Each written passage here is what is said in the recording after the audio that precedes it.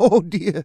Big anniversary for us, episode 5 of Oh Dear, presented by Bo's Bar and Stage. Well, big anniversary for 3 of us. Walsh, you got to wait one more, but welcome back, everyone. Thanks again for tuning in. Joined again by 3 great friends, including the human, real-life version of Peter Pan, meaning he likes to run around in green tights, and his best friend is a heck of a lot smaller than him, Dustin Moore, with the great internet connection tonight. How's it going? Yeah, a little frustrating with the technical difficulties tonight, and I thought you were going to say Peter Pan because I just never grow up, but I'll take it. Things are good. Yeah, it's Friday night, having a couple beers with the boys, and hopefully by the time this thing releases, restrictions are a little bit eased on our restaurant friends. So here we go. Let's go. You know what? I'm going to be nice. We make a lot of short jokes. Not doing it this time. Not getting the low-hanging fruit, because I'm going to leave that for him to get, and he doesn't need a step ladder. But fresh haircut, wearing a great-looking shirt, pretty much the human version of the fire emoji, Kevin Walsh. How's it going? Wow, you started off with a backhand compliment, and then you turn it around, and you're all nice. I don't know. You threw me for a loop right there, Ted. No, I'm doing good. Just trying to stay warm. It's minus 30 outside. I was just outside shoveling while the door tender guy came out. He was kind of laughing at me because I was pretty bundled up. So just trying to stay warm and keep the family entertained here over the next few days. Yeah, I thought I was going to be nice, and then it just kind of came to me, so I'm sorry. Next time, 100% nice, I promise. Yeah, sure. And last but not least, if he was any more handsome, that would be great. Ryan Lund, how's it going? Oh, pretty good. I was wondering what you're going to say about me, but I'll take that for sure. I'm same boat as Kev. Just trying to stay warm, trying to keep my family entertained too. I don't have any kids. I don't have any other family here. It's just you, Ted. So see if I can keep you entertained for a few days. Yeah, and no one ever asks, but I'm doing great. Anyways, as always, a big thank you to our presenting sponsor, Bo's. Shout out to Dustin Harper. I took his advice. I had the fried chicken dinner for one. It was awesome, so highly recommend that. And a little more exciting news, we have our very first episode sponsor. This is a guy, I want Dustin to say his name because he's never ever said it correctly. His name is Michael Serraro. It is it's Serraro Occasion where Dustin gets his name right. Mike Serrao is our very first episode sponsor, and he's a contractor, construction guy, builds custom homes. And when we first started this thing, he said, I want to support you guys, but you don't need to plug my business or anything. He just wants people to know that he's a sick beauty and that he ran an Ironman in 2010. That's all he wanted. So a big thank you, though, to Mike Serrao. Awesome guy. And again, just another great example of the support we've seen with this thing. Well, if he's going to sponsor us, he does sound like a sick beauty. So thanks, Mike Serrao. One of the coolest things about Mike Sarambo is he goes to kids' parties, and he's the best balloon artist in Calgary. I mean, I can't say for sure. I'm from Red Deer, but he can make a mean bike with those blow-up balloons. And hey, if you want to invite him to your kids' party, that's the first time he'll actually be invited. So hit us up and we'll give you his information. When you said balloon artist, I thought you just meant he like painted on balloons, but you meant like a balloon blow-up artist, right? He doesn't dress up as a clown or anything, but like he's really good at just making whatever you want him to make. So I think the Oh Dear boys should have him come down one time when we can get together, and he can show us all the balloon stuff he can make. I'd also just like to go golfing with him because I've never seen anyone hit more shots 30 yards off the toe on the tee box than Mike Serrao. All right, let's bring him down for golf and balloons. Sounds like a good weekend. So, a big thank you, though, to our first episode sponsor, Mike Serrao. In all honesty, if you do want a custom home built, slide into our DMs. We'll get you his information because he does do that. And he said he didn't want to plug for his business, but we're going to give him that anyways. So rolling into, again, we've got a new sponsor, and we're going to do, I really like the Glad game. I think it's going to stick. I think it's a great way to start. And something that already makes me glad is not only do we have another new sponsor, but Dustin Moore is going to do his first ever ad read for us. Whether it goes good or bad, it's going to make me glad. So Dustin, this is your moment. Well, shout out to all my teachers through junior high and high school for really working with me through my reading skills. But here we go. Glad game brought to you by Beyond Insurance. Adulting. Ugh. You've got to eat your vegetables, you got to exercise, and you got to have insurance. Beyond Insurance can make sure one of those things is easier on you. Proudly local and independently owned, they have skin in the game and truly care about getting you the best insurance for your personal and business needs. From commercial insurance to home and auto, Beyond has you covered. They make your insurance simple so you can spend less time on the adulting things of life and more time perfecting your golf game or nailing that next client meeting. Find them on social media or online at beyondinsurance.ca. And I will say, boom, mic drop. Yeah, Matt and Andy at Beyond, awesome people. I switched over a year and a half ago, and I gotta say, they saved me money from my previous broker. They saved me time. They saved me the hassle, and get in touch with Matt and Andy. I don't know if you guys have switched over yet, but I'm going to do my best to switch you. I honestly switched over about 2 hours ago. No word of a lie. It was in the works for a little bit. Matt got back to me this afternoon. He actually saved me $300 a year. Dustin, that ad read was amazing. I'm impressed. You have me sold, buddy. I felt good. And if any teachers that I had, grade 3, 4 are listening, that's on you. Congrats. Good way to kick off the Glad game. And you know what, Walsh, why don't you go first on the Glad game if you're ready to go? Yeah, I'm really glad that we have young activists like Jada Monilaws in town here. 7 years ago, she started selling cupcakes for the Central Alberta Humane Society, raising money for the local animal shelter. And she combined her two passions, animals and cupcakes. And I thought this was outstanding. She started this in kindergarten. And so she got a love of volunteering from her parents. So shout out to her mom and dad. And she wanted to be involved and hands-on in the community. 7 years later, she's raised almost $28,000. And of course, this year, with the pandemic going on, unfortunately, she can't sell her cupcakes. Normally, she sells cupcakes throughout the month of February. Can't do it this year. So what they're asking for is just donations to be made to the Central Alberta Humane Society. You can send email money transfers to development@cahumane.com. And just make sure you shoot them a note or put it in the note on the e-transfer that it's for Jada. And what they're going to do is at the end of the month, they're going to do a draw for everyone that's entered in her name. And you'll get 3 dozen custom cupcakes made by her. I'm blown away. I mean, $28,000 in 7 years. She started in kindergarten. She's 12 years old now. I see big things in her future. And I'm just really proud to say that she's from Red Deer.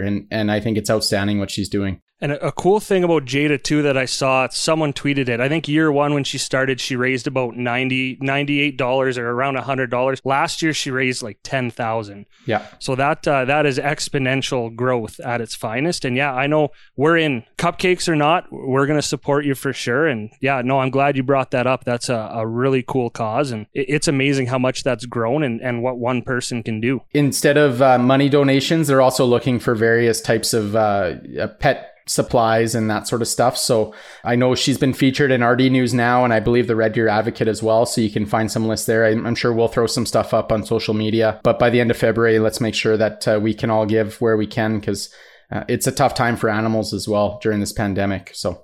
Yeah, well said, Walshy. My Glad game's also going out to a person this time around, and it's going out to Matt Fraser.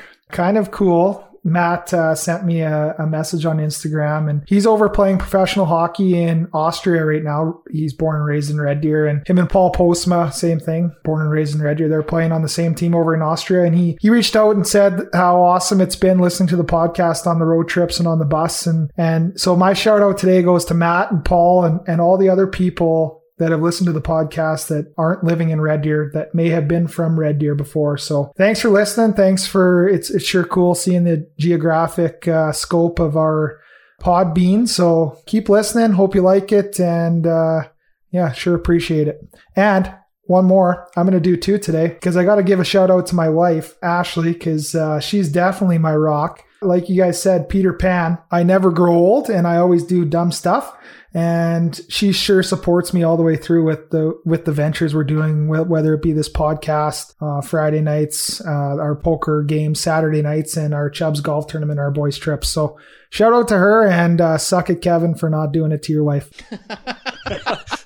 I would have phrased that differently, but that's okay. We're keeping that. Ted, I'm gonna let you go next because I have to recover from what Dustin just said. My Glad game is for everyone who's doing a sober February this year, a dry February, I believe it's called. Not something I'm going to do only because I don't actually drink a ton, so it wouldn't be that hard for me. But I think it's great people are doing that, raising money for cancer, and they've inspired me. Something I do do way too much is eat fast food. So I'm doing a fast food free February, but every time I eat fast food, because it's going to happen, I think it's already happened twice. Every time I eat fast food, and Lund is going to be the supervisor of this, I'm donating $10 towards a dry February of all the people I know. I know a lot of people are doing it. So I think it's, first of all, again, really cool, all the people that are doing it, and inspired me to be a little healthier again, fallen off the wagon a bit last month. And you know what? I'm still going to enjoy fast food, but at least when I do, I'm going to put some money towards a worthy cause. Yeah, good for you, Ted. I know the pot's already up to $20, so I've got a chart upstairs, and I'm going to be watching them like a hawk for the month of February. So yeah, good for you. Good luck. I know it's tough, especially when it's minus 30 outside, and it's just so easy to order something in or go through the drive-through. But yeah, it's inspiring. And I'll think about doing it. I'm not quite there yet, but I'll think about it. I guess I'm next anyway. So my glad game kind of jumps off our last guest we had on the podcast, Dustin Harper. He started that initiative, Be the Village, and I saw a couple social media posts from some good buddies over at Warren Sinclair and MNP. Looks like they donated 50 and 40 boxes collectively. So that's a huge donation. I'm sure there's quite a few people involved, but just want to give a round of applause to both those businesses and any other business or individual that donated to that program that Dustin started. I'd like to think that having him on as a guest, some people saw that and decided to jump on the bandwagon. So shout out to everyone involved there. So rolling into that again, another glad game. We have another great partner, and I know they keep rolling in, and I apologize if we're starting to sound corporate, but we're not, because these are just amazing community partners. We are working now with Red Deer Tourism. Really exciting. They've put together a bit of a social media team, and we somehow made the cut. When we're looking at people with 5,000, 10,000, and even, as we're going to find out from our guest in a little bit, 175,000. But we get to help showcase Red Deer, explore Red Deer's backyard is kind of what they're doing in the month of February, and I think it's awesome. You know what? We're cooped up. COVID sucks, but there's still a lot of good things to do in Red Deer. So yeah, we're all excited to hop on board, and we've done a little bit already. And just to start off, we're going to do a bit of a Red Deer spotlight every episode. And the one we started with, just because Dustin and I were there the other day for Winter Walk Day, is Heritage Ranch. Lots to do there. I think everyone has to have either a favorite activity there or maybe a great memory from there. I'll go first, I guess. I know if you grew up in Red Deer, you probably participated in the dollar run at Heritage Ranch. I'm not 100% sure if they still do it in the same spot or not, but I believe they do. I think I hit my athletic peak in grade 4 when I won the dollar run. So it always brings back some good memories for me. And I've been back a few times since, checking out the horses and having meals there. But the trails down there are probably my favorite part of Heritage Ranch. You mentioned the Daw Run being one of your good memories from back in, what is that, grades 4 through 6 or something? The Daw Run brings back terrible memories for me. About, I don't know, it's a 3K run, so about 0.75 kilometers into the run, things went wrong for me. Ended up taking a poop in the trees. Thanks for being vague about it. I thought you were going to say you twisted your ankle or something. Dustin, why are you only wearing one sock? I think at least we know it's wherever it was, it's probably gone by now. It was a long time ago, so yeah, but I just, you kick-started my memory on the Daw Run there when I hadn't thought about that for a long time. Thanks a lot, Lundy. Well, good for you for at least going in the trees and not doing it on the trail. Yeah, it's the only reason I didn't finish in the top 5, to be honest. Well, you finished number 2 at least, so. No, Heritage Ranch is such a cool spot for me. Like, as you know, you're getting older and you're having kids, and the horses there for me, we've been there probably 5-6 times this winter just with our daughter and feeding the horses carrots and Cheerios and hay and whatever else they want to eat. And sure, that's one thing to do, but there's a million other things to do. When we were younger, our family reunions were out there every summer, and our family would travel down to Heritage Ranch, and it's just such a huge piece of land that if you haven't been there before, you don't know what's all out there. And the amount of races, I know, Ted, you've done a couple races out there. Me and Kev have done a Mud Hero out there, and just a really dynamic space with a lot of stuff to do. Yeah, for me, when I think of Heritage Ranch, I think of 2 things. One is the fish pond, which I believe they keep stocked. I think that's pretty cool. By the time you make it down to the pond, you definitely don't feel like you're in the city at all. So it's a great way to escape. We've talked about and will continue to talk about our amazing trail system. In the summers, there's lots of times where, we make a couple hour trip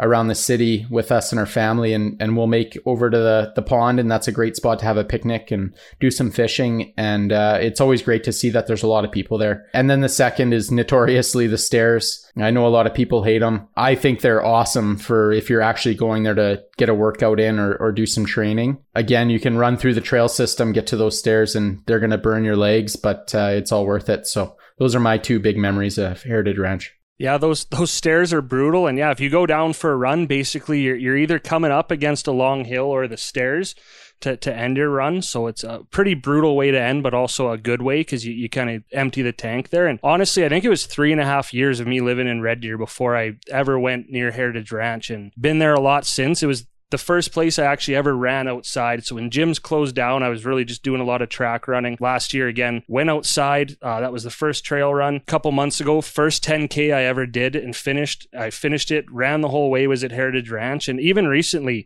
you know what? It's a great way to go for a walk, meet up with a couple friends, social distance walk. We also, a pretty cool thing about there is just where it connects to, right? If you cross the bridge, you can go, it's about, 2.5 kilometers over to Bower Ponds. So we actually walked from Heritage Ranch, went down the stairs, walked to Bower Ponds, went for a skate, and then walked back. So it's like an hour and a half. You get about 10K worth of exercise in there. And yeah, I just think, just like any other trail system, there's so many different ways. And I don't think I've ever ran the same path there twice. Yeah, I think it's an awesome place. And not to mention too, right, you can go for a drink while you're there too. There's the carriage rides. Like there's so much other stuff to do there too. You can really get a whole afternoon worth out of activity there. And, you can spend some money, but also there's a lot of free entertainment there. And what else am I forgetting? Snowshoes. You can rent snowshoes from over at the Hall of Fame. You can go cross-country skiing too. So pretty much any outdoor winter activity you can do there or in that area. There's also some great, when you get down the hill and down the stairs, there's some great off-road paths that we love to walk down with our kids because it turns into a nature walk, and there's just so many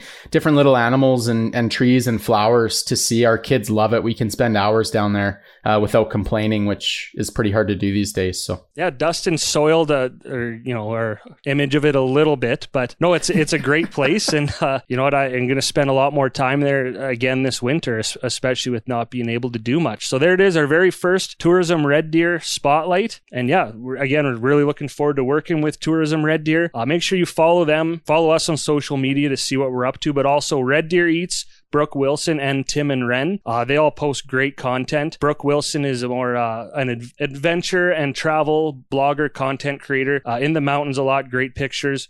Red Deer Eats, her name's Roxanne. She really is a local food blogger, so she showcases all the amazing spots to eat in Red Deer. And Tim and Ren is a cool one. It's a dad and his daughter doing a lot of outdoor activities, so fishing, a lot of outdoor sports. So lots of great content to follow there. And whether it's something you didn't know about Red Deer or you're just reminded to get out there, Lund, what are we going to do? We're going to get out and rediscover Red Deer, but also explore Red Deer's backyard. That's what I was going to say next, Ted. And so that rolls perfectly into our next guest, a really interesting one. We spoke with her last night. It is Brooke Wilson. So she's a substitute teacher here in Red Deer, but as we learned, the word's not influencer, it's content creator. But she has done an amazing job basically monetizing her social media over the last 6 years, up to 176,000 followers. It's pretty crazy, and we learned a lot of cool stuff from her. So here we go. With us now is Brooke Wilson, social media influencer, travel blogger, substitute teacher here in Red Deer. Brooke, welcome to the weirdest blind date you've ever been on. Happy to be here.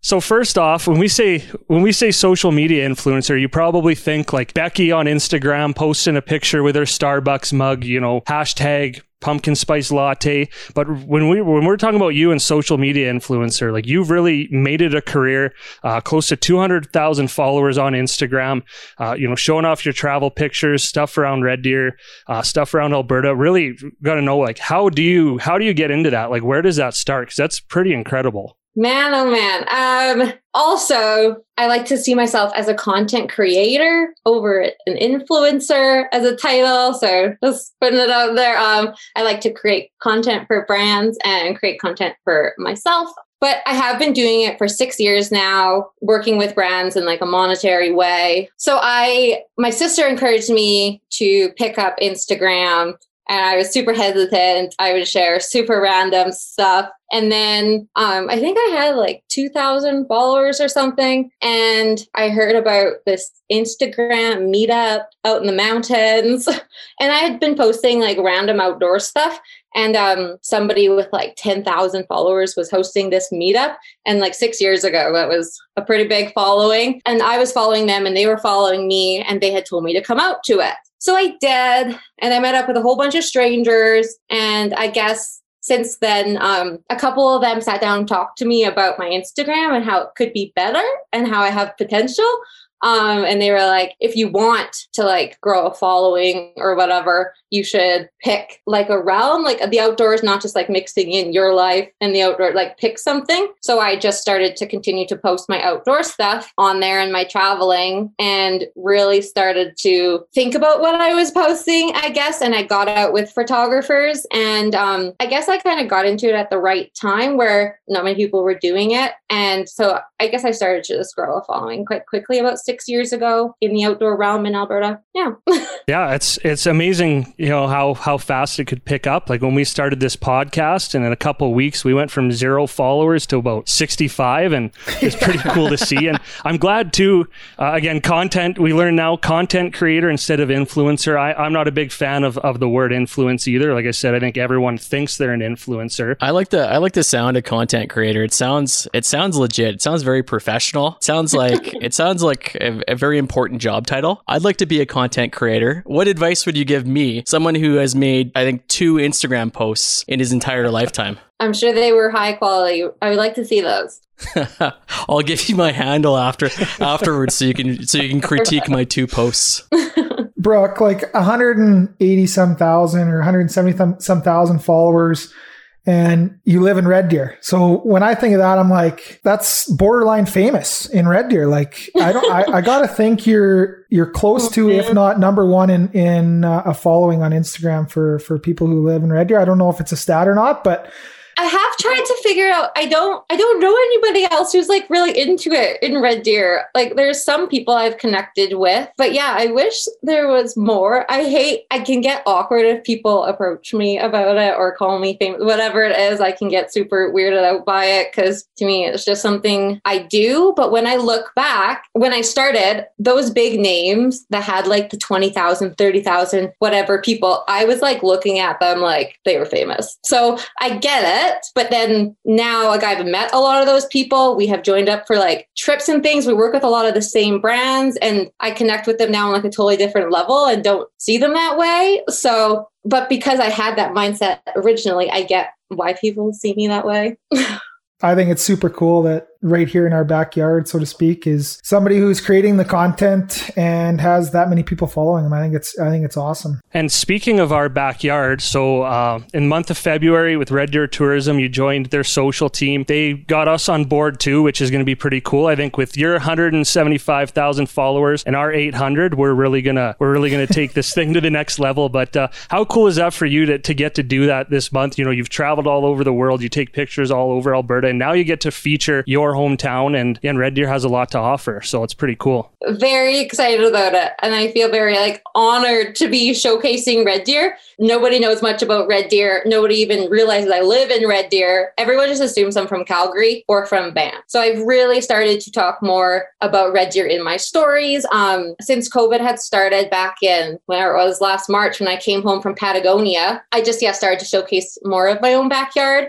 Before I was afraid to post things on Red Deer because I was like, there's no mountain backdrop. It's not that scenic, perfect photo. But I realized a lot of people connected with those everyday moments as well. And those people following me in town were able to see what more there was to do in Red Deer. So I think it's pretty awesome. Very excited about the next few weeks to show some of my favorite places. Have you done the water tower backdrop in Red Deer yet? Oh, the water tower. Yeah. I never thought about that one. Yeah, you can use that one. I'll let you use that one. Well, you better go get your picture first and get that third Instagram post. No, I think Brooke has the outdoor content creator lifestyle covered. I'm gonna focus on the indoor stuff. So that way we won't step on each other's toes. Okay, I so appreciate that. We each have our niche. Thanks. You're welcome. Hey, Brooke, looking through your Instagram, of course, it's full of outdoor and beautiful pictures. And just curious how you came to be so interested in the outdoors. Was it a family thing growing up, or was it something you picked up later in life? Oh, man. I've always loved being outside since I was little.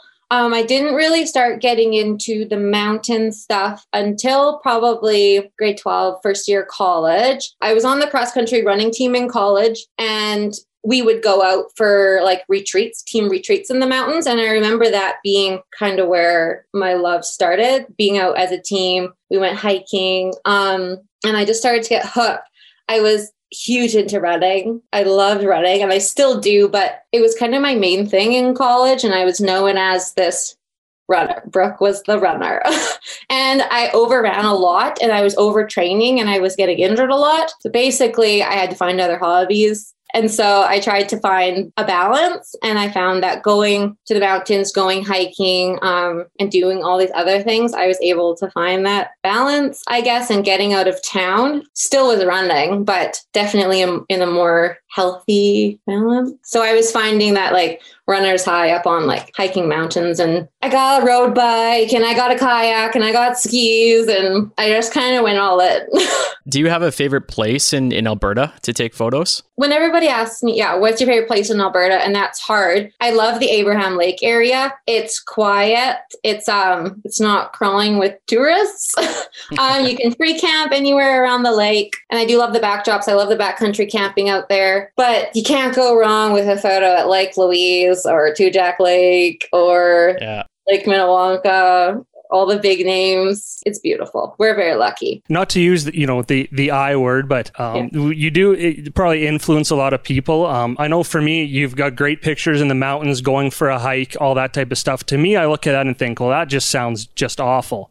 But I'm sure a lot of people really appreciate that and, go for a hike. And I know you have a lot of followers, but with the interaction and stuff, do you get a lot of people telling you, hey, I went there because I saw it on your page, and that kind of reaction from people who follow you? Yes, I do. So with having an online presence, I used to share a lot more geotags and trail names with my audience before I knew how much it was impacting the trails. And having a larger following, myself included, we try to veer from sharing the names of trails and locations to not overcrowd them. So sometimes people pick up on what trails they are, or they look into it, or they Google it themselves. So I inspire people to get outside, but not necessarily to these exact locations unless it's iconic Lake Louise or the iconic Hulling Peak or something. People will message me and say, you inspired me to start hiking. You inspired me to start running, which I really got into, pushing people. And I did some challenges through my Instagram account during COVID because we couldn't really go anywhere. So I had a lot of people saying I pushed them to start getting outside. Going hiking, even with cross-country skiing and stuff. Lots of people have picked up skis or started downhill skiing and things. So if that answers your question. And I do try and message a lot with my followers. I am one that goes through my DMs a lot because I believe in interacting with my audience. And I love being able to message them and have those conversations. Do you have a certain audience? Like if you went through the 175,000 people, is there like a demographic within that is pretty prevalent, or is it kind of spread out over age groups and male, female? And there is definitely prevalent. So 25 to 30 is my highest age, biggest percentage. And then just below that and just above that is the second highest. And then outside of that, like I do as a substitute teacher, that was one thing, because as a teacher, you're not really supposed to have a big online presence. And I've had conversations with admin and people in the district to let them know, like, most people do know what I do. So I do have students that follow me. So you just keep it professional and inspire the kids to get out too. And I like being able to have that with the kids. So as a follow-up to Ryan's last question, outside of Alberta, where's your favorite place to travel and explore? Oh, man. Well, that's a good one, Kevin. Yeah, like I've been to so many like countries, most of them just once. I can say that's like my favorite. But Utah, like I love Utah. I've been there a couple times. I was supposed to go back again in May. So, and if you guys know, I do host international group travel trips now. I hosted a trip to Peru. I hosted a trip to Patagonia last March. And I was supposed to have 6 trips this year. They were all sold out. Though with COVID, we have had to push and push. So yeah, Utah was supposed to be in May. We just moved that. Iceland was supposed to begin in February, but we just had to move that again. But yeah, like Utah, like Iceland was unreal. And we were supposed to go back again next week, actually. But that got pushed to November. When you say you host those tours, are you kind of acting like a travel guide or? Not a guide. I work with a company called Trova Trip. So they reached out to me about 3 years ago about hosting group travel trips. And myself and a couple others were the first couple they had reached out to. It wasn't really a thing. I was hesitant, didn't know what it was all about, but I just said heck with it. So I emailed them back. So as an Instagram content creator with a following, Trova Trip works with people like myself to get people on these trips. Trova Trip does all the arranging of the itineraries.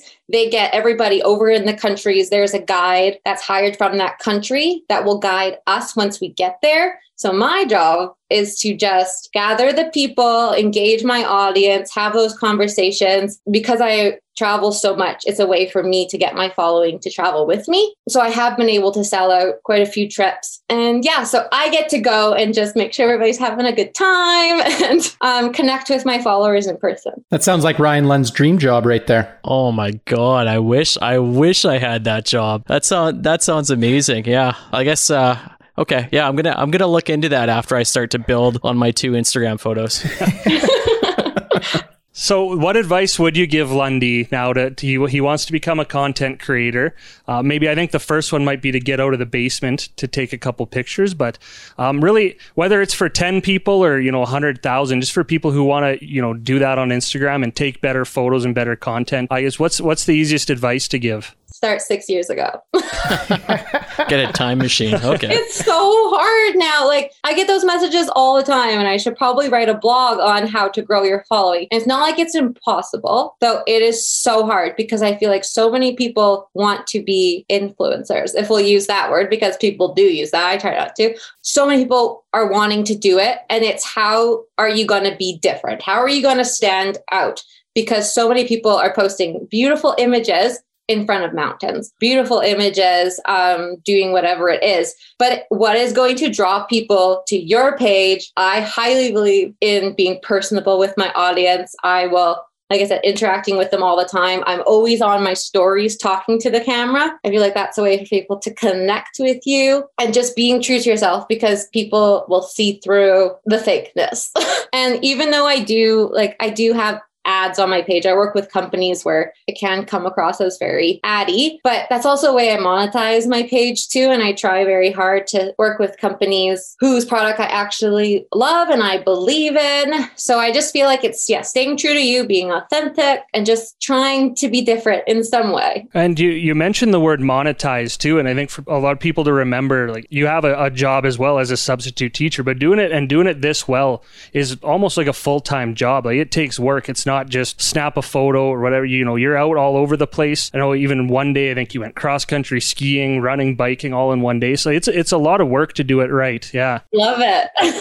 I don't sit well very easily. And but yeah, I've been so blessed to be able to monetize it. And people ask me all the time, why aren't you full-time teaching? And I don't think people realize that you monetize from it. Like, I don't think people realize you can do it full-time. The reason I did go back to school and get my teaching degree is I don't know how long this is going to last. I'm just doing my best and having a great time right now. And just like other things, it could flop in a year. I don't know. It could go for many more years. I'm not sure. So Brooke, do these companies that you're a brand ambassador for, do they kind of tell you what they want, like where to go, how to show their product in the best light, or do they kind of leave that up to you and give you some freedom to kind of share your thoughts on the product or service that they offer? That is a great question. And I so appreciate the brands that allow me to have the creative freedom to do what I want, because then it comes across as authentic. And you go out there, there's not as much pressure to create something that doesn't feel like you, along with the companies that allow you to pick out. Like if I'm working with brands and they say, okay, we're going to send you what you're going to promote. Well, that doesn't really make sense because I don't even know if I'm going to like it. So it's great when the brand just says, okay, pick out what you want. Or sometimes they're like, okay, we'll send you this, trial it for a few months. And then if you like it, you can promote it. So that's what I love. And I love when they say, go and do your thing, whatever you get, send it to us and we can make sure it works for the both of us. Though some brands, it's like, yes, this is what we want. This is what you're wearing. And depending on the brand, sometimes I'm like, cool, that works for me. And I roll with it. And other times I'm like, sorry, if you're not going to give me the freedom to make it my own, and I just am not interested. Yeah. So it definitely goes both ways. So Brooke, switching gears a little bit back to your following from 170 some thousand followers, and your interaction with your audience is fantastic, going through direct messages and stuff. Have you ever had to, because we all know the social media world's a crazy world, have you ever come across those little bit scary or creepy and had to block followers and such stuff like that? That's a good question. I do get that question. And luckily I haven't had like super creepy things, because people are like,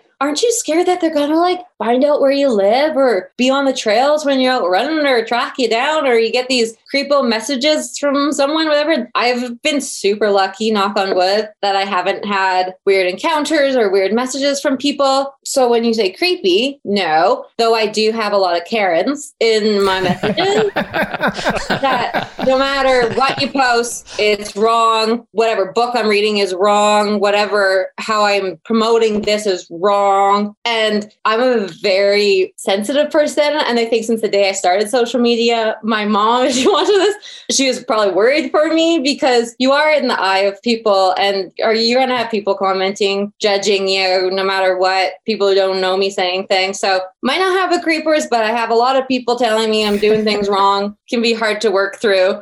Poor Craig, so many times he just wants, I want to respond to them. Give me your phone. I'm going to tell them. No, let's just, and then find myself engaging in those conversations. And I have learned to not even start engaging unless it's something I feel like I have the time to chat through, or like I want to hear their side of things. I think that's an important point too, because I know for my side, I do a lot of social media and, go talk to kids at schools and teams and tell them the same thing. Ignore the haters, right? So what other advice too for doing social media when you're on there a lot, you get a lot of those people. What other advice would you give? I know, like, do you take some of the criticism too? Does that sometimes help you maybe not necessarily completely change the way you post, but do you ever see some of that stuff, the negative stuff, and maybe use it in a positive way, or is it all just negative garbage? That's a tough question. I'd like to think I'd take that and let it sit with me. It depends on the comments, I guess, because some people do say I come across as inauthentic. So I guess it just pushes me to try even harder and be careful more so with like what companies I am partnering with. Like even sometimes when companies message you with, I'll pay you this amount of money to post this. Sometimes I'm like, okay, no matter what you want me to do, I'll do it. But then it just makes you sometimes double think, like, is that authentic me? Is that genuine? Because yeah, so that's mostly what I get. People telling me, you're so inauthentic, you're so ingenuine, or like, you're so fake, or whatever it is. So it just makes me be more aware of what I'm posting, I guess. So I'm going to switch gears on you here. What is the scariest animal encounter you've had?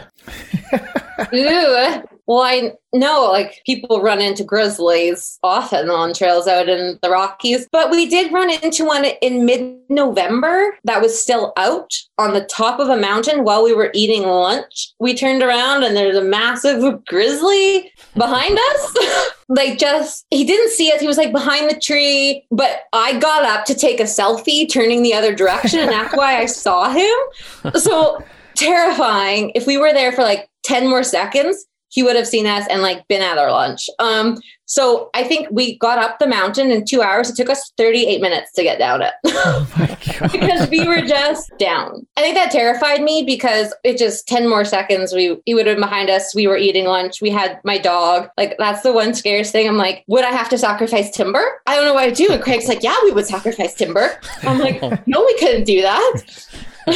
So I don't know. Yeah, the grizzly was the scariest. It's the only encounter I've had with a scary animal. Other than moose and red deer, they can be quite intimidating. I think next time just bring Dustin with you. And then if you run into a grizzly, you just have to outrun him and that's it. It shouldn't be too hard. So yeah. I do have a shirt that says that on it. When in grizzly country, hike with people that are slower than you.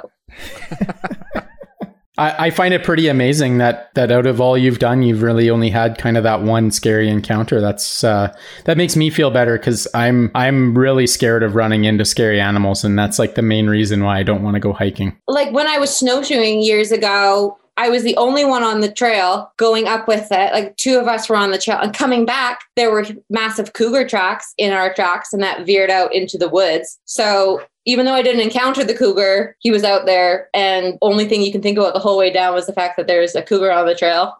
Yeah, Kev, that's my excuse too for not going running and not going hiking. Yeah, there's no grizzlies or cougars in this basement. Yeah, that's why I'm going to stick to the indoor content creation. Yeah. A lot safer there, I think.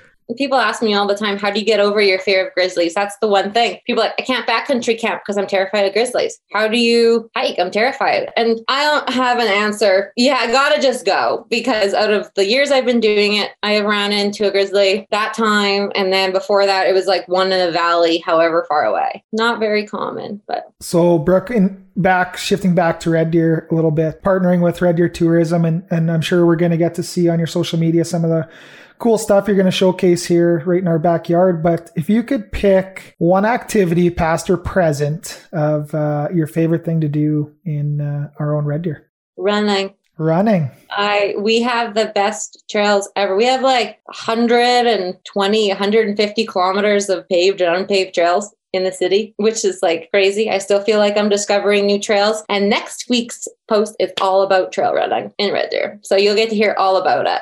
That is my self time. I think it's amazing. Red Deer River Valley is one of the best. I haven't got tired of it. Been running on them 13 years now. Do you do a lot of outdoor winter running around Red Deer too then? Oh yeah. I am out there minus 25 with wind chill. Usually my cutoff.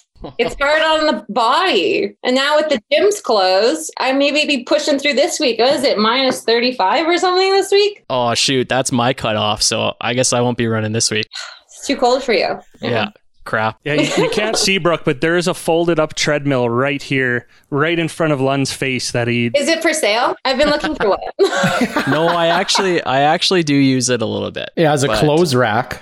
Oh, how original. So what's your favorite trail then? I know there's quite a few, and maybe if you don't want to give away your secret spot, that's fine. But I know there are a couple. In the recent year, I just started running outside. So I know Heritage Ranch for me is probably my favorite, other than the hill or stairs you have to come up at the end. But what's your favorite? That's one thing I'm going to be showcasing next week is all the trails in behind Heritage Ranch, all the off paths out there. Some of my favorites. I grew up just down the street from Heritage Ranch. My parents have an acreage just right there, so that's where I spent lots of my time and into college. Though my favorite trail is a secret. I do post about it. I have my favorite spot, and I put it in my stories a lot, saying this is my favorite place in Red Deer, though I haven't told anyone how to get there. Some people have figured it out because they figure out the views and whatnot, but I choose to just keep it to myself. I think we could figure it out. We're going to have to review all your stories here. Are you going to be posting that next week then, your favorite spot? Maybe. Okay. Yeah, okay. The view, it's just a beautiful view, and there's just not many people out there, and it's nice. It's by the river, of course, but even if Lund figures it out, you don't have to worry about him coming and running into him there. I think it'll be a puzzle solve, and that's where it'll end for him. Yeah, you can't drive to it. You have to run to it. There's no parking around it. You got to run at least 2K from the nearest parking lot. That's my whole run. Yeah, I'm out. Or could you float down the river? Oh yeah, you could float down the river, but you have to climb the bank to get there. Okay, well, that's out. So Brooke, we'll start to wrap things up, and we're going to put you on the spot a little bit. But since we're, I guess, Tourism Red Deer teammates for the month of February, at some point, if we can all meet up outside safely, maybe when it's not minus 30, would you be interested in giving us a really quick content creator workshop? Taking some nice photos outside. I think there's not enough pictures of people doing everyday things outside either, right? You see people posing and nice, but, there's not enough love on Instagram for the guys who are, sitting on a bench because they're tired from climbing the Heritage Ranch steps or scraping dog poop off their shoe, stuff like that, right? So my goal is to glamorize everyday activities when you're walking outside. So would you like to help us with that? You should start a People of Red Deer account. Like the people of New York. People of Red Deer. Yeah. Pretty interesting. And you could interview them. You could have a whole thing going on here. Yeah. Well, I mean, that's kind of what we're doing right now, but yeah, that would be fun. A little social distancing content workshop. Yeah, let's wait till it's a lot warmer though before we start talking about that stuff. There's no such thing as cold weather. Only poorly dressed. Oh, yeah, I thought you were going to say only cold people or only weak people. Well, again, Brooke, thanks a lot for taking the time to talk to us. For the four of us, we thought it's a really, really interesting thing that you've done and what you've accomplished with social media. As we mentioned, a lot of people try and do it, but don't do it well. You do it really well. So thanks for sharing a lot of your secrets. And again, can't wait to see what you're posting the rest of the month for Red Deer, and can't wait for this content creator session. I think we're going to come out of it, maybe not better people, but better at posting on Instagram at least. Yeah, well, thank you for having me on. And I'm excited to see what you guys get up to, too. Yeah, thanks a lot, Brooke. I learned a lot today. Yeah, thank you, Brooke. Big thanks again to our new social media teammate with Tourism Red Deer, Brooke Wilson. There's a lot to learn there. Lund, I can't wait to see your social media career just take off. But again, yeah, big thanks to Brooke. I know we peppered her with a lot of questions and even had a great chat with her afterwards too, and learned a lot more. And every day you can learn something is a good day, right? I just think it's hilarious that we're lumped in with her. She's this marketing brand genius and has an amazing following and has really discovered her brand in the last 6 years. And then there's us 5 episodes into a new podcast with, what do we got, 800 followers. So thanks, Brooke, for taking the time to give us a lesson on how to move forward with this business. But hey, I think we're doing okay. We've got Door Tender, again, a great sponsor. We're once again enjoying some beer from them. And tonight it's Blind Man Brewing out in Lacombe. So make sure you check out the episode of Oh Beer on YouTube. And as always, we'll just quickly, everyone will just say what beer you're reviewing, and don't give away too much so that they have to go watch the video. I'll go first, I guess. Drinking the Blind Man River Session Ale tonight. And it's the first time I've had it. I really enjoyed it, and I would definitely buy it again. I'm drinking the Long Shadows IPA. Great, easy drinking IPA, and packs a punch at 7.1%. I got the Five of Diamonds Pilsner, and anyone who's had a Pilsner knows they're pretty crisp and clean and light. In the name, Five of Diamonds, pretty local to Lacombe, and they got a huge Five of Diamonds lure. And if you're a fisherman, I suggest you go out and try this at the Old Blind Man. And I am drinking the Trip Hammer Robust Porter, and I like it. It's good. It's the first dark beer we've done on O Beer, and I just like the word robust because it perfectly describes my personality and my body type. So there we go. Make sure you go check out O Beer. Go check out our latest episode of O Beer on YouTube. And of course, show Blind Man some support. Order them on Door Tender. If you haven't used that code yet, ODEER, DEER, you're going to get $5 off your first order. And the more people you invite to, you're going to get $10 as well. And as always, big thank you to Door Tender, sponsoring a social media prize too, which we're going to talk about at the end of the show. But again, big thank you to Door Tender. I haven't been to a liquor store since we started this show, and it's been awesome. I just get my fridge stocked by Door Tender, and I have beer to drink every weekend. So cheers to them. Yeah, it's a fantastic idea.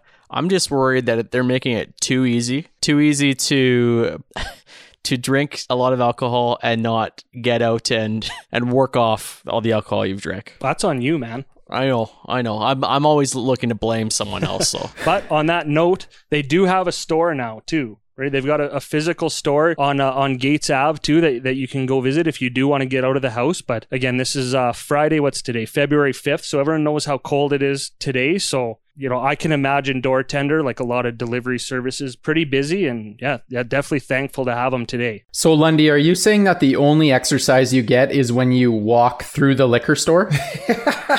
Kev, I'm saying it's part of my exercise routine. That's not the only thing, but now Door Tender's taking that part away. I mean, it's probably 1 out of like 4 parts. So there's plenty of other parts involved in my daily exercise routine. Well, I misspoke. I misspoke. I don't order Door Tender daily, but I could because they're open 7 days a week. All right. Well, now we're going to do a complete 180 because we're going to talk about some smart stuff. If anyone knows Kevin Walsh, this is a new segment we're doing. Everyone who knows Walsh, even listening to the show, you can tell he is honestly a very, very smart guy. So this is a segment. We're going to learn something every time. He's going to teach us something new. This is called Walsh's Wisdom, and it is sponsored by a pretty cool sponsor in Rob Ray Clothiers, Clothier, any of the above. They all work, yep. So Walsh, how have things been going? Yeah, it's been interesting so far, and I'm learning a lot. Thankfully, I have some great business partners, and we all have unique strengths, and we work together really well. We're bringing in some new and unique brands, and we're going to be offering a wider variety of styles and price points. We're excited to be moving to a new location in the East Hill Shopping Center in the old Quiznos location, and we'll be open in early March. So come see us downtown right now for some great moving sale deals. And Dustin, I know you're burning to know we weren't able to keep the Quiznos oven in the store. Well, that would just be marketing genius. Could you imagine ordering a Quiznos sub and a suit at the same time? That would be amazing. It would fit better because you'd have a nice mesquite chicken in you. Then you'd go get fitted for your suit. And then it would probably fit a little looser after you got home. So yeah, maybe that's some sort of expansion plan that you guys can work on, Kev, when you gets up. Just bring Quiznos back, man. Yeah, we kept a space for the oven. Don't worry. So Lund had one line to remember the whole night, and he forgot to mention, you may have seen this too, Walsh is now a part owner of Rob Ray. He got his line half right, but from all of us, congratulations. Like, it's really cool. We knew you were working with them, but we didn't even find out till a bit later that you're a part owner. So on a podcast that's all about supporting local and celebrating local people and local business owners, it's pretty cool now that we have one right on the show, right part of the podcast. So yeah, congratulations, and we wish you nothing but the best. Yeah, thanks, fellas. I'm looking forward to creating some content with you guys when we try and fit you into some suits later on. And I will say, we're not going to give away much because we're going to save it, but I know already you guys are planning some pretty cool stuff too, and trying to be an innovative business. So I can't wait. And that's why I can't wait to hear some of Walsh's wisdom, because I already know it's going to be good. So sock it to us. All right, so for the first episode of Walsh's Wisdom, I'm going to teach you guys about psychedelic medicine. Oh. Basically, I think we all know that, magic mushrooms or psilocybin has been around for thousands of years and used in a lot of ritualistic ceremonies by all different types of cultures over the years. But really in the 50s and 60s, there was some actual pretty good research going on by some high-level scientists about the potential benefits of these different substances and how they affect a person's brain. So, Kev, when you say research, do you just mean people were just eating a crap load of these mushrooms? Or are you talking about actual scientists actually studying the effects? It was actual scientists doing actual research. And that's the only way we condone it. Yes. So this was in the 50s and 60s. Well, of course, people started to realize the recreational benefits, let's call it, of these substances. And so, of course, it started leaking out of the labs and into the general culture. They shut down the psychedelics totally, both in the public, and they also shut down all the research. And fast forward now to, 2021 now, the last, 5 or 6 years, it's really taken off because they've really started to see the benefits of using this drug properly in a medical setting, not recreationally, and the effects that it has on curing people of depression, PTSD, substance abuse, and other sort of mental health issues, which obviously are becoming much more widespread. And especially with the pandemic going on, it's just becoming a bigger problem, to the point where there's bigger institutions like Johns Hopkins University and University of Toronto. They've built these millions of dollars centers for research. So again, this isn't in a recreational setting. What it's meant for is you would spend maybe 8 sessions or 10 sessions or whatever it is with an actual therapist or psychiatrist or psychologist and talking through your issues that are leading to your PTSD or depression or whatever it might be. And then you might have 1 or 2 sessions where you take a prescribed amount of the psychedelic substance like psilocybin, which is found in magic mushrooms, and you take this in a therapist's room with the doctor, and they help walk you through your issues. There's a lot of different phase 3 clinical trials going on around the world right now, and they are finding outstanding results. I've heard of a lot of stories of retired hockey players that are having trouble finding their way and becoming depressed with not having the game and, some of the injuries that they've incurred throughout their careers, and are exploring the macro or micro dosings of, I believe you called it psilocybins. The results are great, and definitely something that, I would look into if the research, and I have a scientist wife, so she keeps me pretty up to date with what's going on. And obviously Walsh's wisdom had me going today. I like it. It's pretty awesome that Canada is one of the leaders in this, because as we know, mental health is a big issue, and it's only going to get worse. Part of the boom is because mental illness is becoming more mainstream and more aware, and more people are talking about it, which is great. And also, the mainstream of cannabis over the last 5-6 years has, I think, really opened the doors to people being more accepting of these other treatments. Johns Hopkins recently did a study. They had 24 participants that all were diagnosed with severe clinical depression. After 2 psilocybin treatments, after 4 weeks of those treatments, over half of the participants were considered in remission, meaning they no longer qualified as being depressed. So to me, that's amazing. Again, this is something that they're finding that people don't have to continually do. It's literally you do it once. And so one TED talk that I saw was Rick Doblin, who was he's the pioneer, the modern pioneer.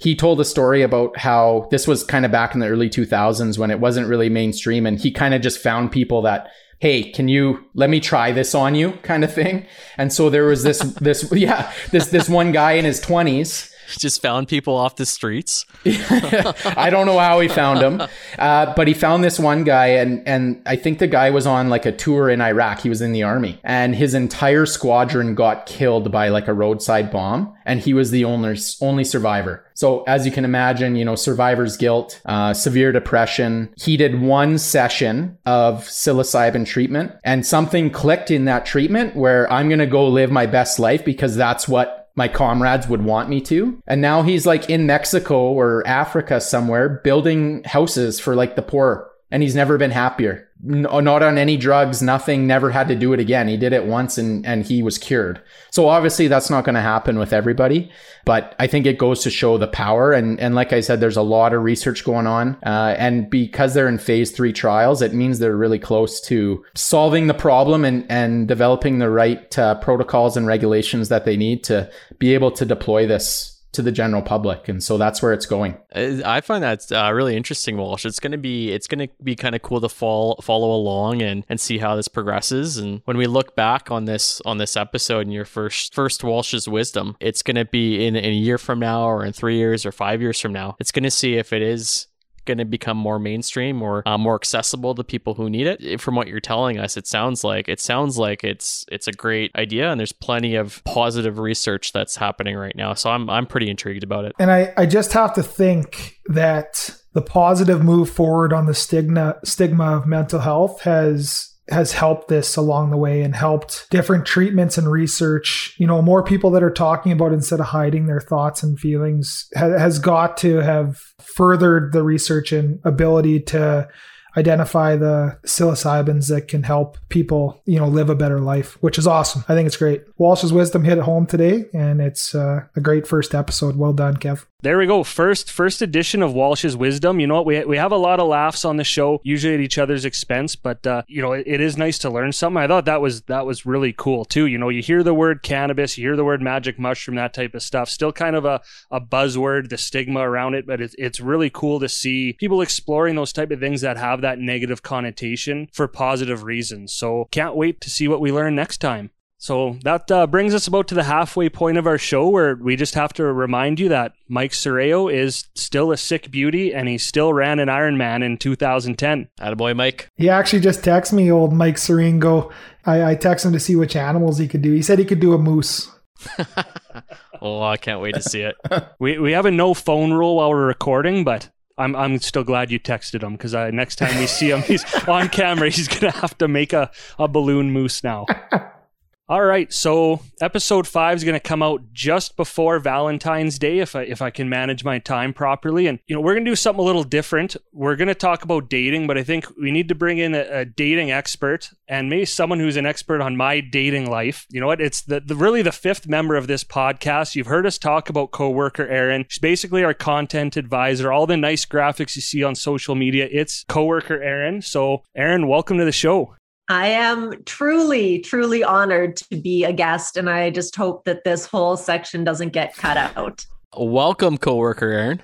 And I wouldn't say I'm a dating expert. I just like to tell other people how they should run their lives. So, yeah, I mean, I don't even give you a choice at work. Well, just to set the scene, Erin sits between me and coworker Kevin, who we used to call Hot Kevin, which would be confusing because I'm looking at a hot Kevin right now, and really we don't want to objectify anyone, but coworker Kevin, otherwise known as the athlete. Between us two, Erin's just going back and forth with life advice, dating advice. We thought it'd be fun to have her on the show here and kind of share in this dating segment, and you have podcast experience. Poor podcast experience, but a few years ago, my friend Andrea and I did the Bad Porno Book Club.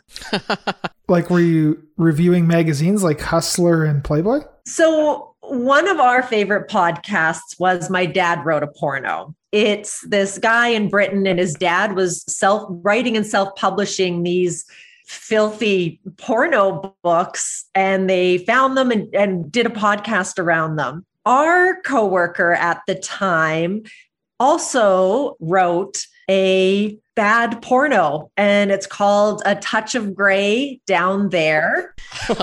And it's a geriatric sex thriller. Oh my God. This podcast took a quick turn.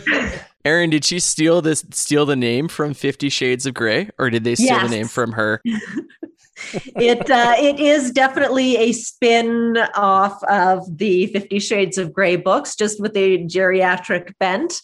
And you can get it on Amazon for $2.99 as a Kindle download. Oh, there we go. There's a perfect Valentine's Day gift. Honestly, yes. Yes. Everybody, A Touch of Grey Down There by Blake Lockhart. It will change your life. So 2 things out of this first couple minutes is coming in. Everyone probably thought one thing about coworker Erin, and you totally flipped that on its head. And I think that's why we get along so well and have such a great time at work. The other thing, I just love that Dustin considers Hustler to be a book. Well, the only thing I read are ad reads. That's it. Yeah. And Goosebumps. So I think this is a good time to get into Dear Call. Talk about dating advice. Erin's heard some of our bad dates. First of all, not only is Lund going to give us a Dear Call.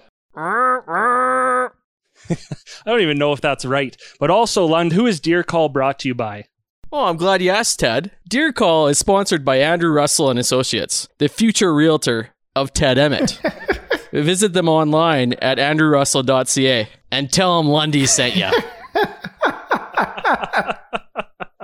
So, honestly, with that, we had a good talk with Andrew. We're trying to figure out, when we're partnering with people, we want to have that call to action, and we came on something pretty fun. Now, Dustin and Walsh don't know this. They don't know that we've agreed to this. Yeah, and they don't have a choice. No. They're in it. I think they're going to like it. Any new client of Andrew Russell, so if you need a realtor and you go to Andrew Russell and you're a new client and say, hey, I heard about you on the Oh Dear podcast, the 4 of us and maybe coworker Erin, depending on what she's doing, because she's lumped into this, we're going to show up for about an hour, 2 hours. We're going to help you move in if you want.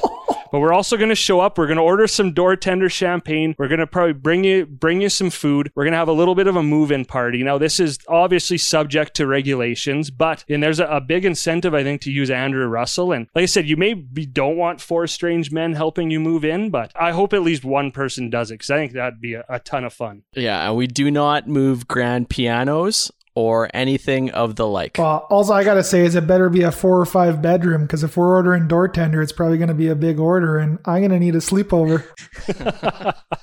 But we are 100% serious. If you haven't used Andrew Russell before, tell him Lundy sent you, and you will have the option for us to help you move in. And let's caveat this right now. You have to be a new client, and you can't have already purchased a home and then just retroactively said that Lundy sent you. It's got to be a brand new purchase after this podcast airs, and we'll help you move, we'll help you drink, we'll help you eat. So basically no strings attached. Yeah. I'm just glad our new neighbors didn't, moved in before they heard this, because we could have got roped into that pretty easy. Yeah, I know we timed that well. And one more thing, that the latest Andrew Russell Support Local Spotlight on social media is Sims Furniture. They've been around for over 70 years, a huge supporter of the Red Deer community. So if you don't already follow Andrew on Facebook and Instagram, go on there, follow along every couple of weeks as he spotlights a new business. I got my couch upstairs from Sims. Got it about 7 years ago, and it's still holding strong. It's still holding Ted. If that's not a good product endorsement, I don't know what is. This Deer call, we put the call out on social media for some bad dates.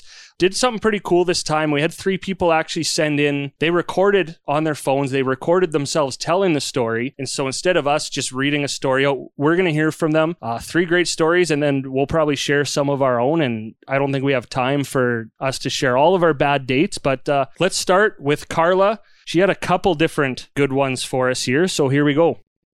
These experiences take place between 2016 and 2018, where the dating apps were a lot of the rage at the time. A couple of terrible experiences I had actually took place while messaging guys I had matched with on these apps. And I had encountered messaging an adult baby, which if you don't know what that is, Google it.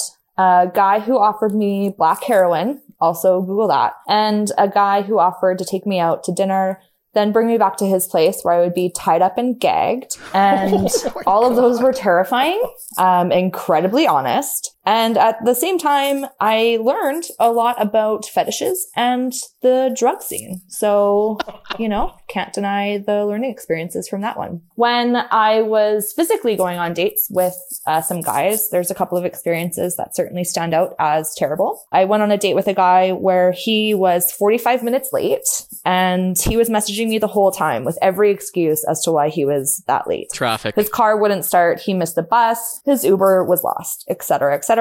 He finally shows up, tells me that his mom died yesterday, and then ordered 4 Jaeger bombs, which he took all of them. When the bill came, he didn't have any money on him. He brought out his wallet and a bag of cocaine fell out of it. And I ended up paying that bill. And at the end of it, he got an hour and a half of free therapy and drinks. So good for him. God. Another worst date that I went on was actually locally in Red Deer at Cafe Tiffany's, which is a great spot for a great dinner. He shows up in a wrinkled AC/DC t-shirt and ripped jeans that were not fashionably ripped. These were falling apart. On the date, he informs me that he's currently recovering from being homeless and is staying in a friend's trailer until he can get his life figured out. After the date, I wasn't feeling much of a vibe, and he had offered to have me over to his place for a drink, which upon leaving Cafe Tiffany's, I saw that his trailer was actually parked in the parking lot. I denied the drink to say, and overall just was ready to move forward. But those are 2 of the worst first dates that I have ever encountered. And I hope that they brought you as much joy as they did fear in me for what the dating scene was currently like. Oh my God. That is, thank you, Carla, for being so honest. And I will say, when she emailed this, she followed up by saying, I don't want to scare anyone away from dating. I've had a lot of great dates. Those are just some bad stories. But I mean, it happens. Maybe not to that extreme, but dating in this day and age, that's sometimes that's the kind of people you get. I have so many thoughts. Honestly, I probably would have gone out with the adult baby because I would have had so many questions.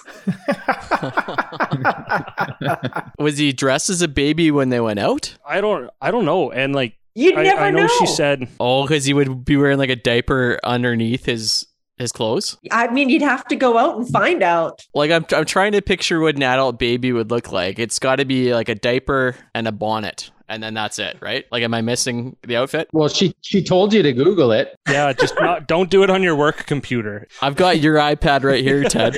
Thank you.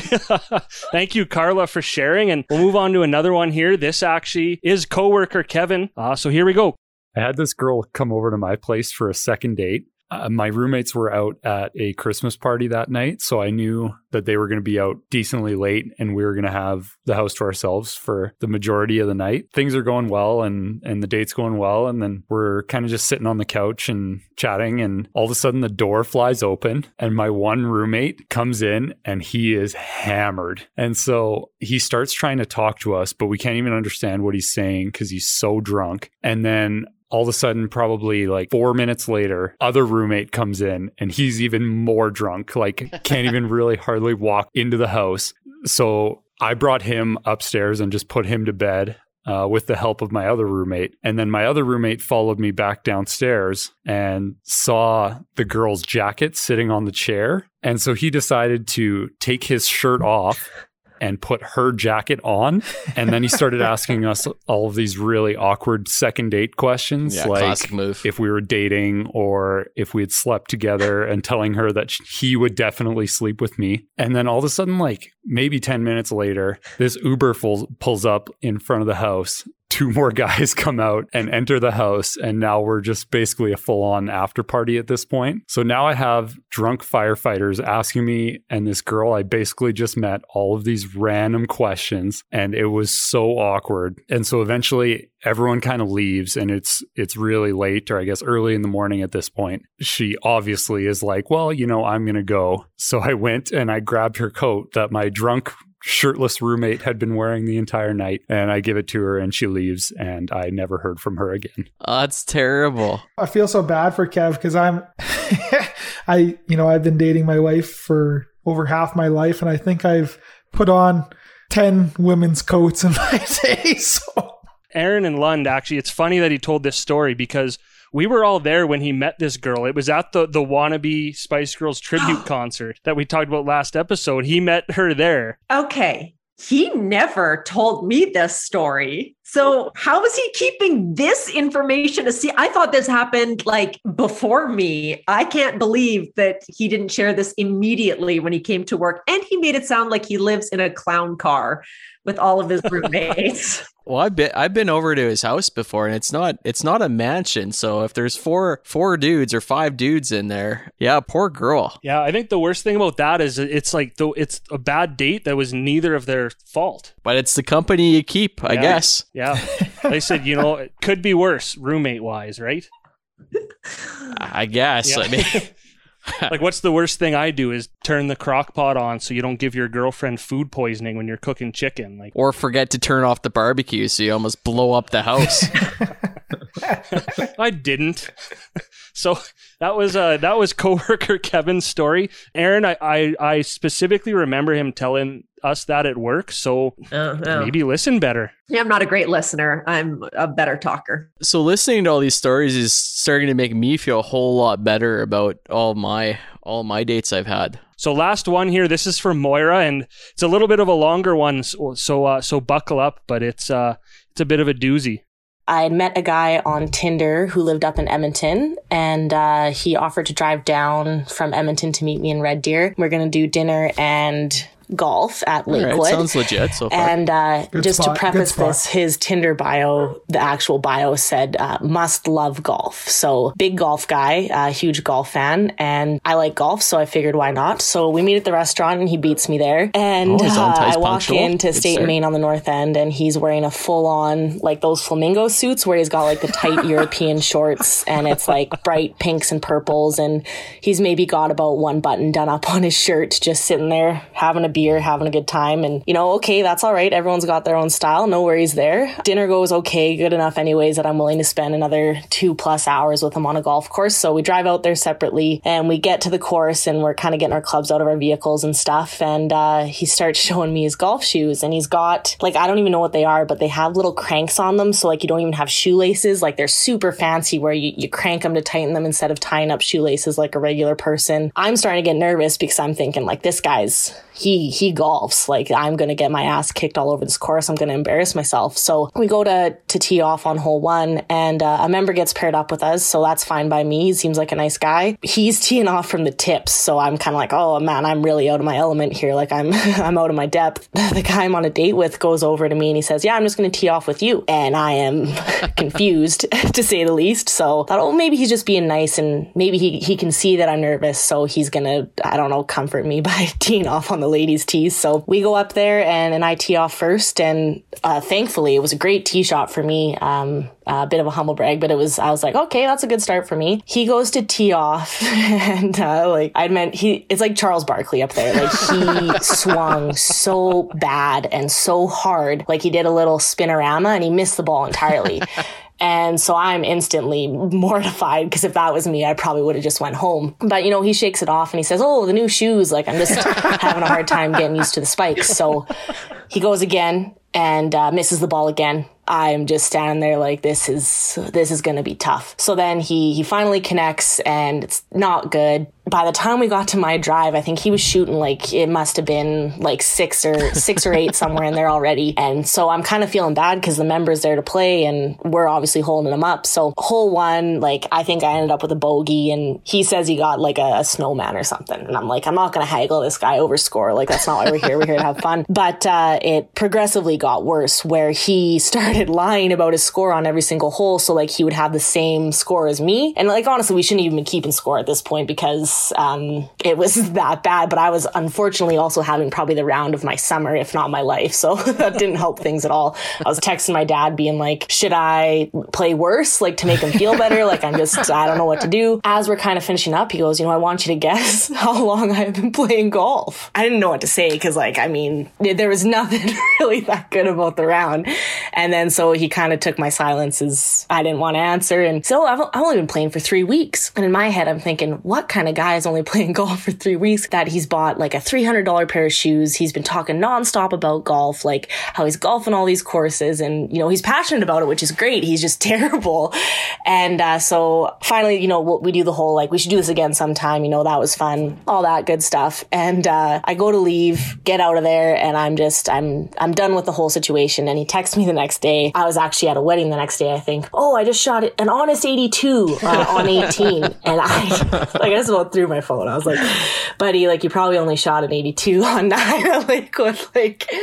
The lying was probably what got me the most, but fun first and only date. That guy had to be messing with her. Yeah. Like, how do you... Is it Lundy? I've never shot an honest 82 in my life. And the first thing I think of is that's the dating equivalent of saying you're proficient in Microsoft Office and then having to make a spreadsheet on your first day on the job and not knowing what the hell to do. Good comparison. I'm starting to feel a little better about myself. I wrote down my worst date story. And like I said, I have been with my wife for like 17 years. My worst date story just involves her breaking up with me in a Wendy's parking lot. So I'm like pumped. Maybe she broke up with you because you went on a date at Wendy's. JVCs were all the rage back in the day, baby. I mean, for anyone listening, that is my ideal first date. I don't know if anyone else has any bad dates, but nothing that can compete with those ones I've heard, at least from my point of view. So I'll defer to you guys. I have so many. Although I will say, for as many dates that I've gone on with terrible men or men acting terribly, I have also been a really bad dater. And I will share my most embarrassing bad date story where I was the bad date. I was set up on a blind date by a good friend of mine, and he wanted it to be totally blind. So don't Google the person, nothing, totally into it. So he picked me up, lovely guy, absolutely wonderful, smart, charming, good looking, was great. We decided to go bowling. And I think I ran a Spartan race or something the day before. I was fairly dehydrated and already a little bit of a lightweight. And so we went bowling and I got drunk, sloppy, belligerent, terribly drunk. And then as he's driving me home, and this is the middle of the day, I'm also not feeling a ton of chemistry, which is fine. And we, talked about some probably too big for a first date, but kind of goals and what we want in life. And, he had talked about how important family was to him and having a family. And we get to my front door. And at the time, I was very much not wanting to have children. And so he said, well, this was great. He very graciously said, this was great. Like, we should do it again sometime. And I looked at him and I said, oh, it's been wonderful, but I don't want babies. And I shook my arms like I had a baby and then walked in my house and never talked to him again. Had you guys been talking about babies at all throughout the day? Only that he mentioned that having a family was important to him. Well, it's first of all refreshing to hear someone admit they were a bad date, but everything turned out great for Erin because just a couple months ago, she married an absolute man rocket of a Red Deer firefighter, the man of her dream, the man of my dreams, let's be honest. So it does work out, and that's why I'm comfortable taking advice from Erin. Let's face it, I mean, most of our listeners are probably around our age, and dating in your 30s, whether, we got a lot of different people. We got 2 married guys, Lun's in a newer relationship, I'm divorced, and like if dating in your 30s is like tomato soup, then I'm a fork because it is just terrible. But oh man, but really because it's different, and usually it's someone else getting out of a relationship, and I don't know what it is. Obviously, COVID dating too right now is tough, but when we're talking about right now, especially COVID dating, you do have some dating ideas and stuff. What can you do right now without essentially breaking the law? Well, I mean, not much. And I think it's very important right now to take into consideration everybody's comfort levels, because some people are still coming in hot and wanting to touch faces, and you might not be comfortable with that. So stick to your comfort zone, set your boundaries. You can pretty much walk outside or break the law. But I would say, especially COVID dating, and Ted, I know you went on a couple of COVID dates responsibly. I think the biggest issue right now is that it's a date and you still have to create intimacy, because otherwise you're just friends hanging out. So I think you have to find that level with a partner and with trust on the dates, but there has to be physical touching or shared moments where you're creating, inside jokes or laughing at something, because if you don't, it's just friends hanging out. And I think that you'll miss out on those opportunities. But there's a million places to go skating and go walking in Red Deer. And when the weather is nice, it's an incredible place to be outside with somebody and take a chance. Do active dates where you can have some interaction and some touching. Take chances.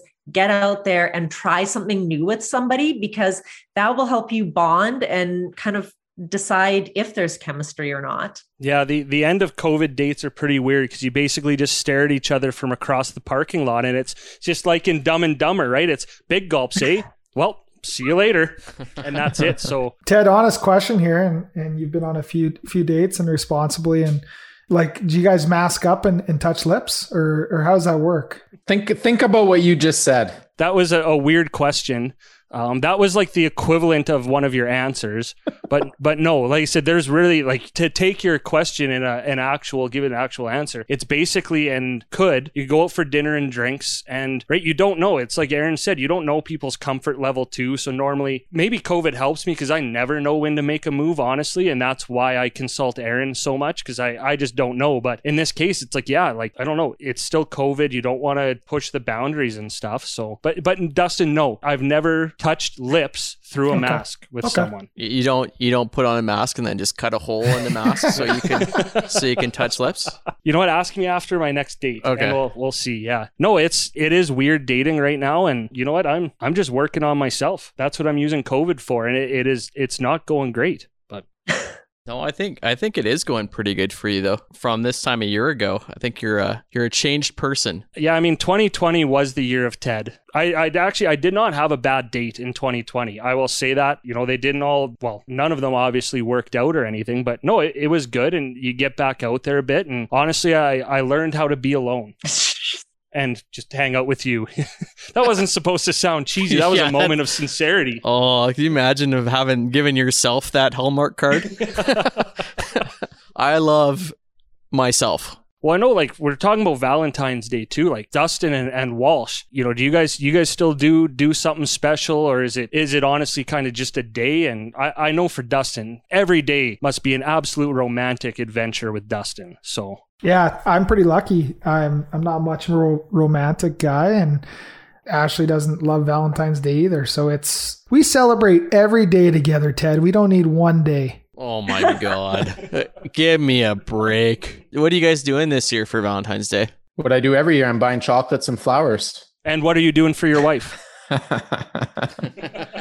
No, I think Valentine's Day is, again, it's kind of one of those overblown corporate holidays that I think someone had a brilliant marketing idea way back when and came up. And it's good to pay some more attention to your significant other on that day. But for me and my wife, it's just, she said, just make sure you get me chocolate and flowers and I'll be happy. So I make sure to do that. I think that's the absolute key to not only Valentine's Day, but any holiday with your significant others or people in your life. Set the expectations. Say to your husband, I want flowers, I want chocolate, and that is it. Because then nobody's disappointed. If you say, I don't want to do anything, it's totally like a day I don't even care about. But you're expecting something romantic and to come home to a house filled with roses. You can't be mad when that doesn't happen. You clearly told your partner that you didn't want that. So say what you want. If you want a surprise party for your birthday, tell people. You have to make these things happen, because when you pretend it's not a big deal, people take you at your word. Oh, we're learning so much from you. But I do think, though, I think there's days like Valentine's Day where it is nice, though, to set a day, because you get so busy in the hustle and bustle of life. To set a day, just like anything else, right? There's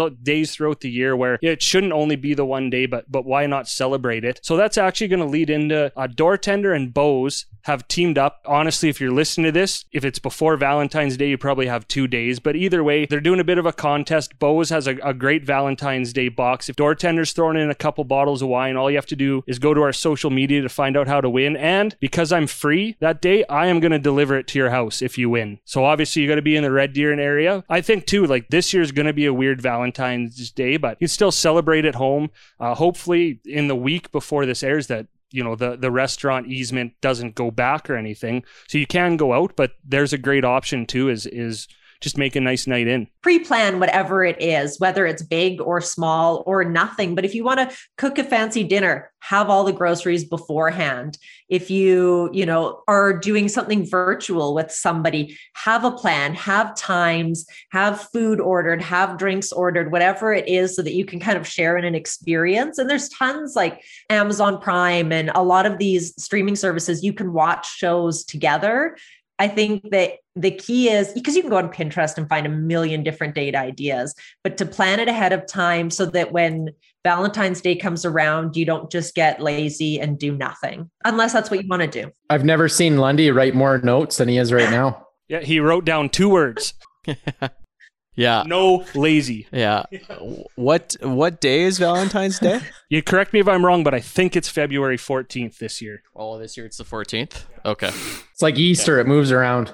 You can never quite remember when it's going to pop up. And if you're alone on Valentine's Day, that's okay too. And you know what? If you want to win the Valentine's Day box, I will split it with you and we'll have a great Zoom dinner and chat with each other. I just kind of want a free dinner, so I'm going to insert myself into that. But really, Valentine's Day can be a day where people who are single, especially now, kind of get down on themselves. You get to do it. You really can watch TV in your underwear, order takeout, and go to bed when you want. So I think it's a day to celebrate no matter what. Treat yourself. because it is hard out there. I've got single girlfriends and I wouldn't want to be dating right now. You should probably tell me their phone numbers just so we can compare notes. You know who is probably going to really treat their wife great on Valentine's Day is Mike Soreo. He probably will really. I bet she's going to make her the best balloon animal. And yeah, I hope he sends us a picture of when he makes her. He texted me actually a couple of minutes ago and said he was going to make some balloon hearts for Valentine's Day. So. Oh yeah. Mm-hmm.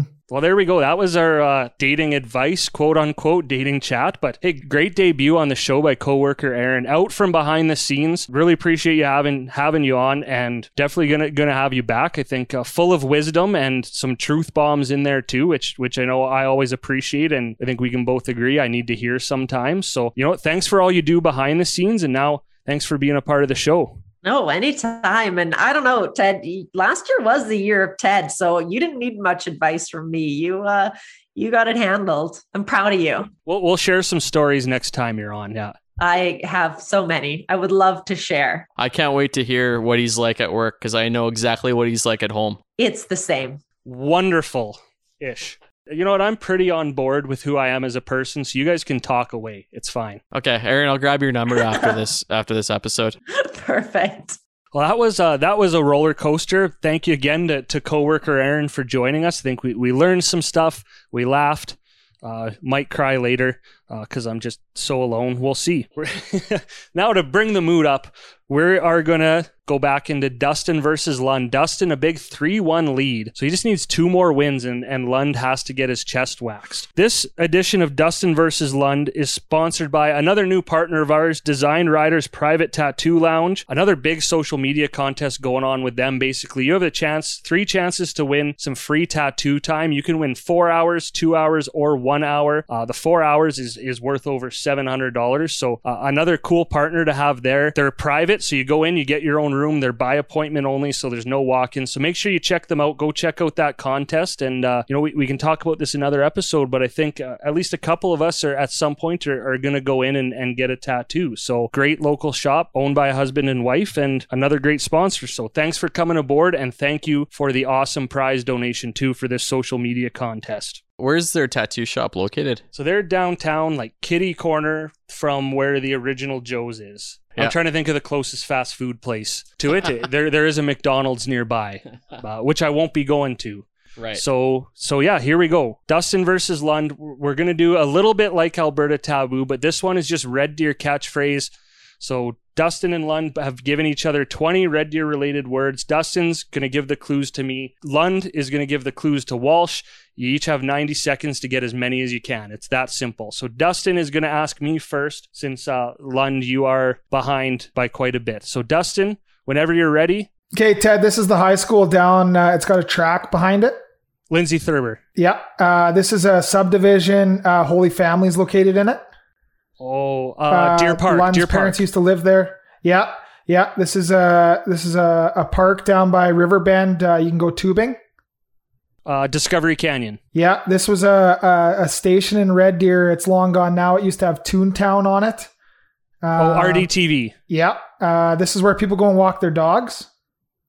3 Mile Bend. Yeah, this is one of the main streets that runs through Red Deer. Northwest Motors was on it. Gates Ave. Yeah, this is Don Cherry's sidekick. Ron McLean. Yeah, this is one of the streets that goes down to Superstore. It runs through downtown Red Deer. Taylor Drive, 50th, 40th, 49th. Pass. This is a golf course right beside Discovery Canyon. Riverbend. Yeah, this is Michelle Skilnick's team. Red Deer Vipers. Yeah, this is Troy Gillard works for the station. RD News Now. Yeah, this is Pass. This is where the Red Deer Riggers play. Oh, Great Chief Park. Yeah, this is the place we work, the school that we work at. Red Deer College. Yeah, this is the current mayor. Terravere. Yeah, and this is the place we showcase for tours of Red Deer. Heritage Ranch. Yeah. Time. Yeah. Teddy. 16, Teddy, 16. All right, that is, man, I would be nervous if I were Lund right now. Yeah, and I really want him to keep his chest hair, so. Yeah. Hey, man, try your hardest for me, hey? Give it everything you got. Alberta's education minister. Adriana LaGrange. Yeah. Recreational facility between Hunting and Notre Dame. Collicutt Center. Yeah. If I live in this city, I'm called a Red Deerian. Yeah. Band in this city. Band? Yeah, band, BAND, like music band in the city. Like okay, pass. Pass. The old bar, I don't know if it was the old Lotus or is down Gents there. Club, Cactus Jacks. It has a number in the name. Hybrid 26. Oh, Rye. Whiskey 7. Yeah. High school that has a running track. Lindsay Thurber. Yeah. Red Deer's old mare. Woman. Gail Surcan. Yeah. They just opened up one of these in Gasoline Alley. I went there and it's got fresh fruit. Yeah. It's a fresh flowing Red Deer River. Small water. Yeah, but it's tiny. It's tiny. Little Red Deer River. Yeah. Old bar on the north end. Branley's. Pass. Pass. Yeah, I'm screwed. So you got 8. So the band that you couldn't get was Red Deer Royals. Yeah, you probably said should have. marching band. It wasn't bad clue giving, but like Dustin brought it that time. Yeah. And you had all the easy ones at the bottom too. I see what you did here. Ted, I would suggest getting that. Is it esthetician who said she's going to wax Lunch? Yes, I suggest you book an appointment for after the next recording. Yeah, we're gonna get her on the horn. I think we need to make sure we have a judge so that the contest is fair next time. I think all listeners are going to agree that you were just a terrible clue giver. I'd like to do a do-over with a lot tougher words. Man, I'd like to do a do-over on my marriage and we don't all get what we want. So deal with it.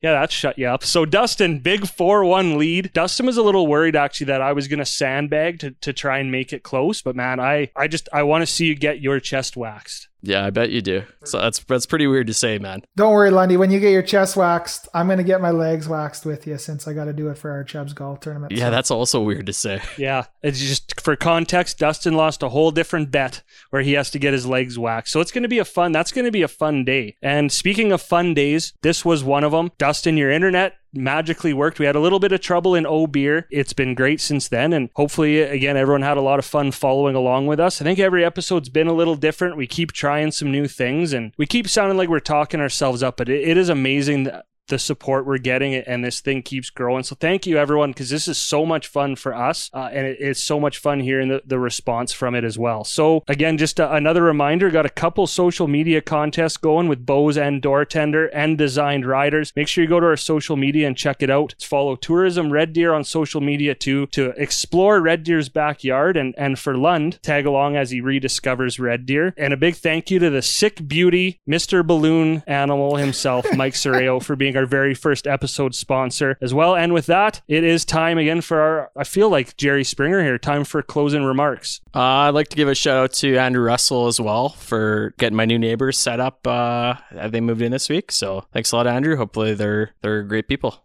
Yeah, thanks a lot to Mike Serango and all our sponsors and supporters we've had along the way. And I think it's just crazy the support we've got and the listeners and hopefully we can stay funny and stay current. And hopefully all our friends in the restaurant business had a good opening on Monday, like the government had planned, and we can move forward in getting closer out of this pandemic. So look forward to the next one. Yeah, and I had a lot of fun tonight, and I'm just looking forward to when we can actually get back outside here, hopefully in the next few days, and let's go explore Red Deer together. I think we can find some cool spots. I know there's some cool places that I want to show you guys that I guarantee you haven't seen before. So yeah, can't wait. And a last shout out too, just to our other new sponsor, Beyond Insurance. Yeah, that is about it. Again, thank you everyone. For Dustin Moore, Kevin Walsh, and Ryan Lund, I'm Ted Emmett. And as that old saying goes, bye.